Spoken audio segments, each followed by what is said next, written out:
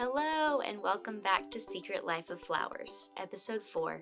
I'm Carly, your host, just an artist obsessed with all things flowers, particularly the language of flowers, and here to share with all of you flower lovers out there. You may want to learn some flower history, learn how to utilize the language of flowers to say or decorate with purpose, or some very beginner herbalist ideas that you should definitely not take my word for, research yourself, or talk to a professional. Also, I'm terribly sorry when I inevitably pronounce something wrong. Today's episode, hyacinth, more specifically the Hyacinthus orientalis, known as the common hyacinth, garden hyacinth, or Dutch hyacinth.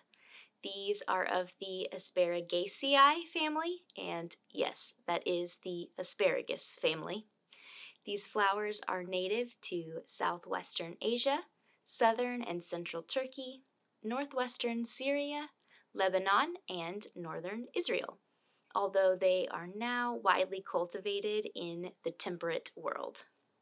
Okay, quick story.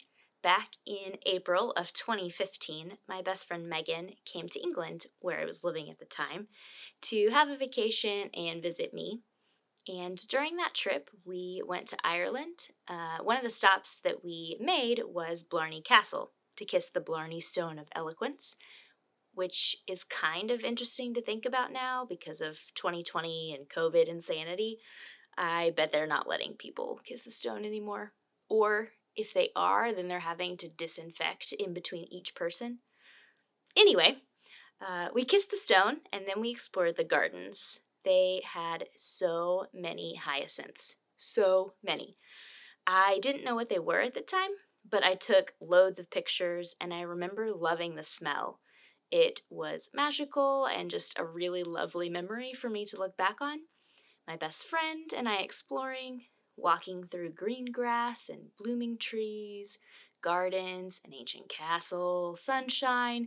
It was a really good time. So that is why I picked hyacinths this week. Okay, so you've just walked into Walmart.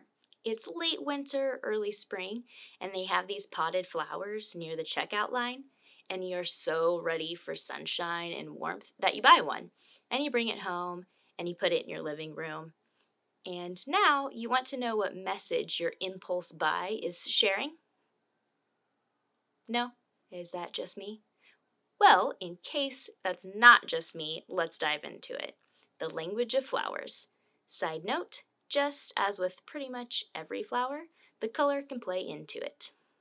Hyacinths symbolize constancy, sincerity, I'm sorry, forgive me, sorrow, play, games and sports, loveliness, praying for you, jealousy, rashness, and it is considered the flower of Apollo.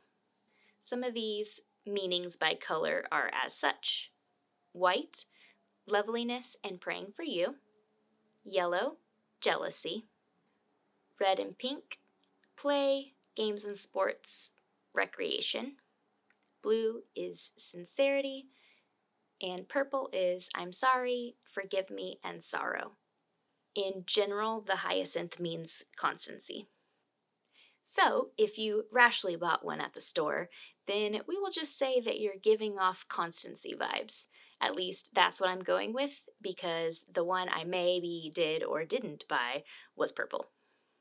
How about some flowers to pair these with so you can continue, or start, giving flowers with purpose or speak a certain message into existence by decorating with hyacinths in your home? Decorating for a super fun party? How about red and pink hyacinths with ranunculus, larkspur, anthurium, double bouvardia, scarlet geranium, parsley, and peppermint? Maybe you need to say that you're sorry. In this case, sometimes less can be more, so maybe a potted purple hyacinth and nothing more. To me, that is saying you really mean it. You want your apology to say something, and bouquets are fleeting and they die. But a potted plant, it'll stay with you, so it puts more power behind your apology, in my opinion. Would you like to let someone know you're praying for them and also give them a calming strength? Then pair white hyacinth with Alstroemeria, hybrid delphinium, blue hyacinth, Himalayan blue poppy, rhododendron, and canary grass. For a bit of hyacinth history. Legend has it that hyacinth gets its name from Greek mythology. Apollo, the sun god, and Zephyrus, the god of the west wind, competed for the affection of a young boy named Hykynthos. One day, Apollo was teaching Hykynthos how to throw discs, and Zephyrus got so jealous he sent a strong wind, blowing the disc back at them, and it strikes the boy, killing him. A flower sprouted from his blood, and Apollo named that flower Hyacinth for the boy. These flowers were introduced in Europe in the 16th century. Though native to the eastern Mediterranean, where you can even find them growing over 6,500 feet in the Turkish Rocky mountainsides, which is pretty cool that they can grow in the rocks and so high up. All right, now, what are some uses of hyacinths? I would like to preface this with, I am not an herbalist. Please do your own research. I'm just sharing what I've learned. I found a published paper that talks about 4 instances where Hyacinthus orientalis is recorded for healing prostate disease, wounds, and hemorrhoids. But with that being said, Hyacinthus orientalis is poisonous and shouldn't typically be eaten, and in some cases, even what they secrete can cause dermatitis. However, they are used for oils to make perfumes.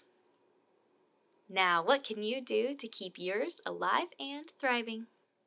Hyacinths are another flower that are easy to grow. They are early bloomers and therefore typically some of the first flowers and bulbs you see available in stores. They do well in gardens, but also do just fine in pots and can even be forced to bloom inside in the winter, or even in bulb vases with just water. For spring blooms, plant your bulbs in the fall, 6 to 8 weeks before the first frost. Plant them root end, which is the wider end, down about 4 inches deep and 3 to 4 inches apart, and cover with soil and water. Sometimes they get top heavy and fall over once they've bloomed.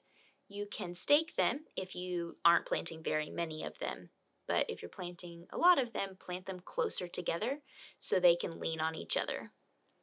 Rodents tend to be a fan of hyacinth bulbs, so if you intermittently plant daffodil bulbs, then that should help, as rodents tend to avoid daffodil bulbs. Plant them in full sun to partial shade. They bloom before everything else, just like daffodils and tulips, so you don't have to worry too much about tree cover. They aren't picky about soil pH levels, but if the soil is too rich, then the stalks will be floppy, so go easy on the organic matter when preparing the soil.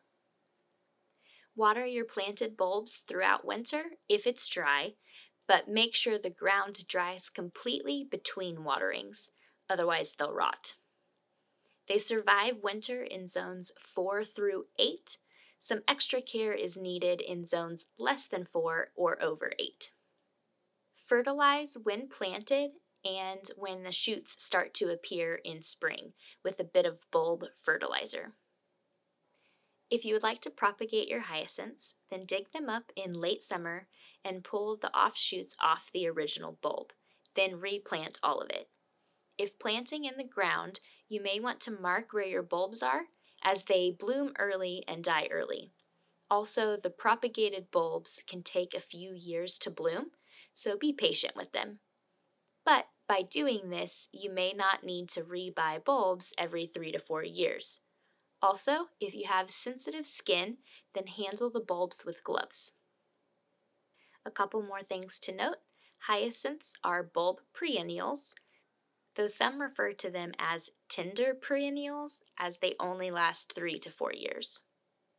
Also, a random side note, they are very fragrant flowers. I love their smell, but if you keep them inside, the smell can become overwhelming. It may be a good idea to put them in a bigger room or somewhere you can easily open a window to vent. Well, folks, that is all I have for hyacinths. I hope you love them a little bit more now. This is another one I have tattooed on my arm, so obviously a favorite for me. I will have this written up on my website, secretlifeofflowerspodcast.com, as well as photos I have taken. If you have heard any other uses, meanings, or are an expert, then I would love you to leave a comment and share what you know or have learned. If you are interested in purchasing ad space or paying for a friend's birthday shoutout, then fill out the contact form on my website. You will also find all of my sources under the Sources tab. Thanks for listening. See you again in 2 weeks with a new flower.